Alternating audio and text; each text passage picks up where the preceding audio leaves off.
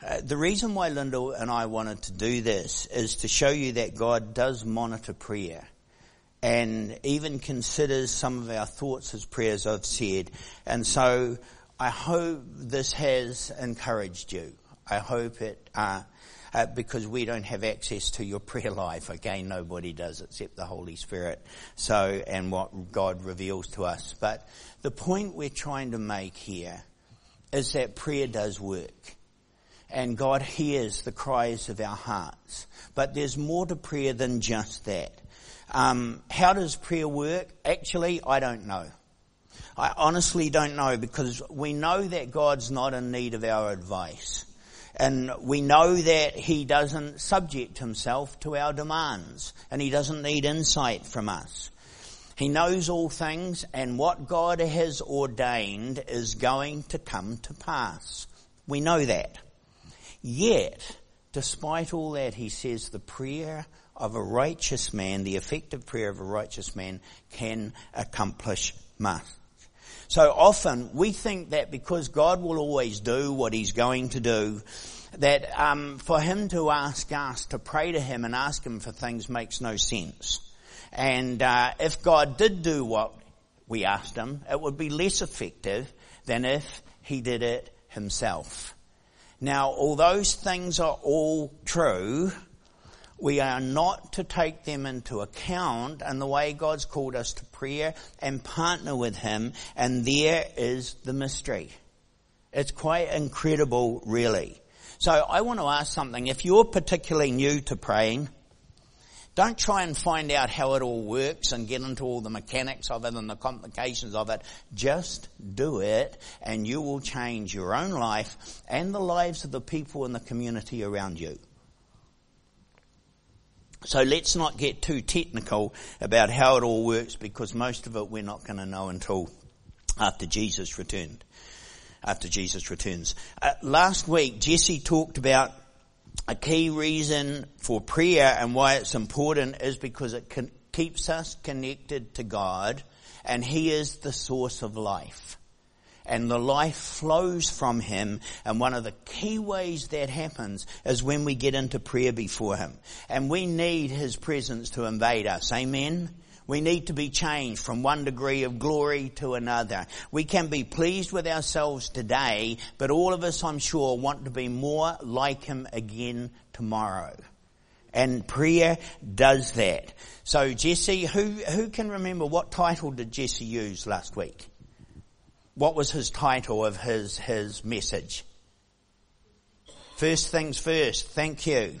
And some of the key points that Jesse was making is that we need to be changed first before God can use us in any given situation. I love what Tozer says about this. It may come up on the screen. But he says this: Eternal God, I realize that I am in no position to tell you how to run your universe, or even my tiny corner of it. Yet, somehow, you have given me the awesome privilege of communing with you, bringing my requests and waiting upon you to bring my will in line with yours.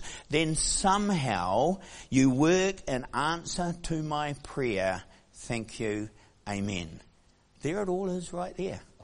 We don't have to work out how it works. We're just promised it does. And this is so exciting and encouraging that the Almighty God, the ruler of all the universe, the one who sits on His throne in holiness and righteousness, unchallenged by the events of the world, calls us up and says, come on, partner with me and watch what you and I can achieve together. And one of the key tools in doing that is prayer. See, what makes this so effective is that when we get into prayer with God and allow Him to change us, we end up praying what is His will, and He does change us and minister through us and begin to bring change to the world around us. And that is one of the key ways God has chosen to work, and we are the only people He has on this earth, so we're it. And that's a wonderful privilege. Why wouldn't we pray? Why wouldn't we bring our heart before God? Why wouldn't we take the opportunity to partner with Him in bringing things from darkness to light? And prayer empowers us to do that. Sure, it enables us to express our concern. We can quiet the mind. We can calm the nerves. And then we can turn our focus from ourselves to God and to His people and other people and the things that God wants us to do. It moves us up and brings us into the ultimate purpose of life, even if we can't understand the situation. So I want to bring an amazing illustration of this. So we're going to go to Mark 1, 32 to 38, and I'm going to read that, and you can follow along on the screen, or you can listen to it when I read it. But it's talking about Jesus ministering. And it says, when the evening came after the sun had set, they began bringing to him all who were ill and those who were demon possessed. And the whole city had gathered at the door. He had healed many who were ill with various diseases and cast out many demons, and he was not permitting the demons to speak because they knew who he was. Okay, full stop. Tremendous ministry going on. People getting healed, set free, amazing things going on. At some time in that time, Jesus went off to bed. There's a whole message to be preached in that, but I'm not going there. So then we come to the next morning, verse 35. In the early morning, while it was still dark, Jesus got up, left the house, and went away to a secluded place and was praying there. Simon and his companions searched for him, and they found him and said to him, "Everyone is looking for you." And he said, listen to this, "Let's go somewhere else, to the towns nearby, so I can preach there also, for that is what I came for." Now listen to this. Jesus is in the flow of the Spirit.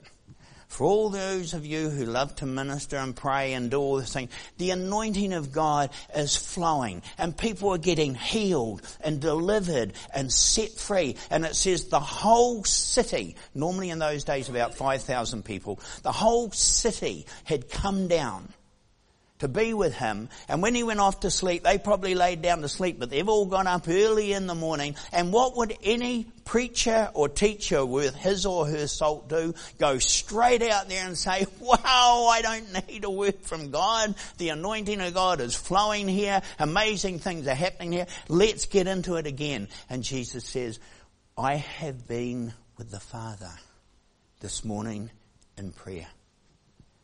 And the Father has commissioned me to do something different today." They must have said, "You're crazy. What more can you do than what's happening here?" See, Jesus wasn't looking at all the circumstances and the power flow and building a name for himself and the way God was ministering through him at that time. Jesus was waking up afresh each day with a clean, clear, open heart and saying, "Father, what is it that you require of me today?"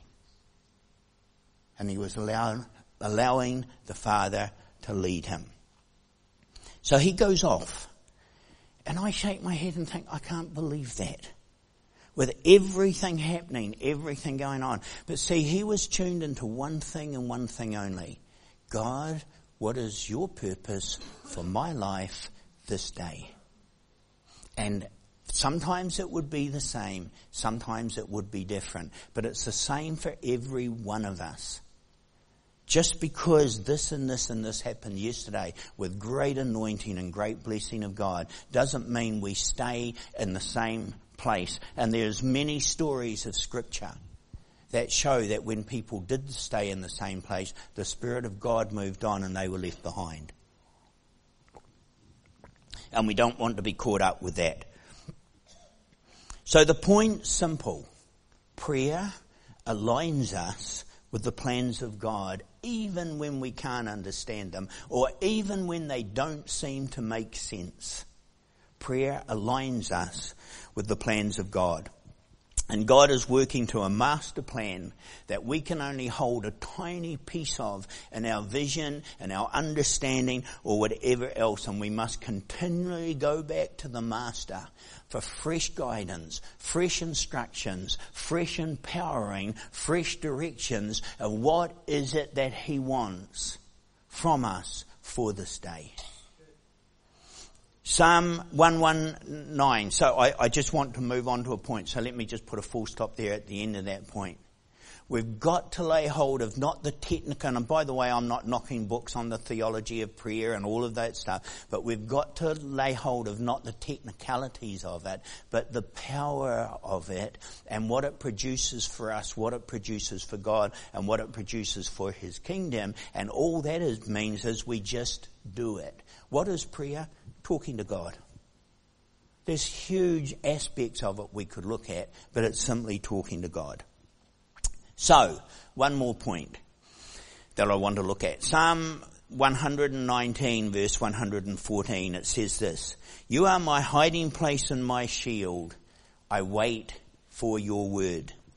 So, what is a hiding place? Well, as a young man, when life was free and easy, and most of Upper Hutt, I was born here.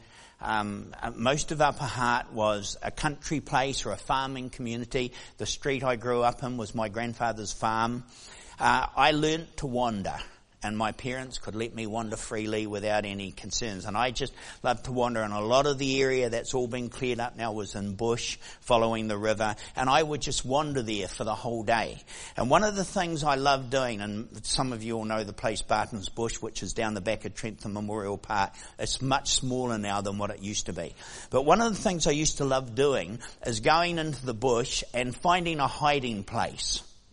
And I would find this hiding place, and if people walked past, nobody would know I was there. And I loved being in this hiding place, just on my own. I didn't know the Lord then, sadly, but I loved being in this hiding place. And it would thrill me that I'm set aside somewhere where no one can find me, see me, know where I am. So what did I do there? Basically, I would just think. Think about everything. Life. I was happy. Think about everything. Life, what was going on, the birds, the trees, all of that stuff. As I got older, I developed in my skills. Age has caught up with me now.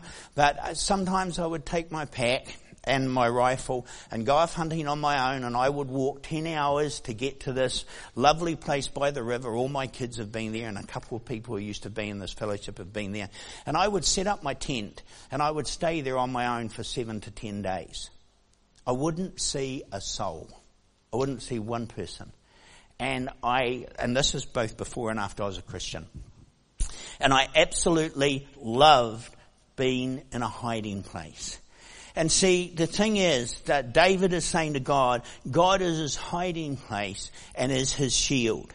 And when we go to that place, God understands all our burdens. He understands all our cares and our struggles. He's not only a help desk or an answer machine, although he does perform those things. But what he does, he provides a place for us where we are loved just for who we are. Not because of who we could be, not because of some of the great things we may or may not have done. We are loved just because of who we are. And this is where he spreads his wings and takes us under it. And this has caused the psalmist to say, how precious is your loving kindness, O God. And the children of men take refuge in the shadow of your wings. Now, my father used to keep chooks, as most of you know, and I used to watch the hen, and the chickens come running up, and the hens spread out their wings to take the chicken in under their wings. That's what God does when we approach him. Now here's the amazing thing. Nobody can get God's ear about you or about me. God knows us. He knows our thoughts before we think them. He created us. He had us in his mind from eternity.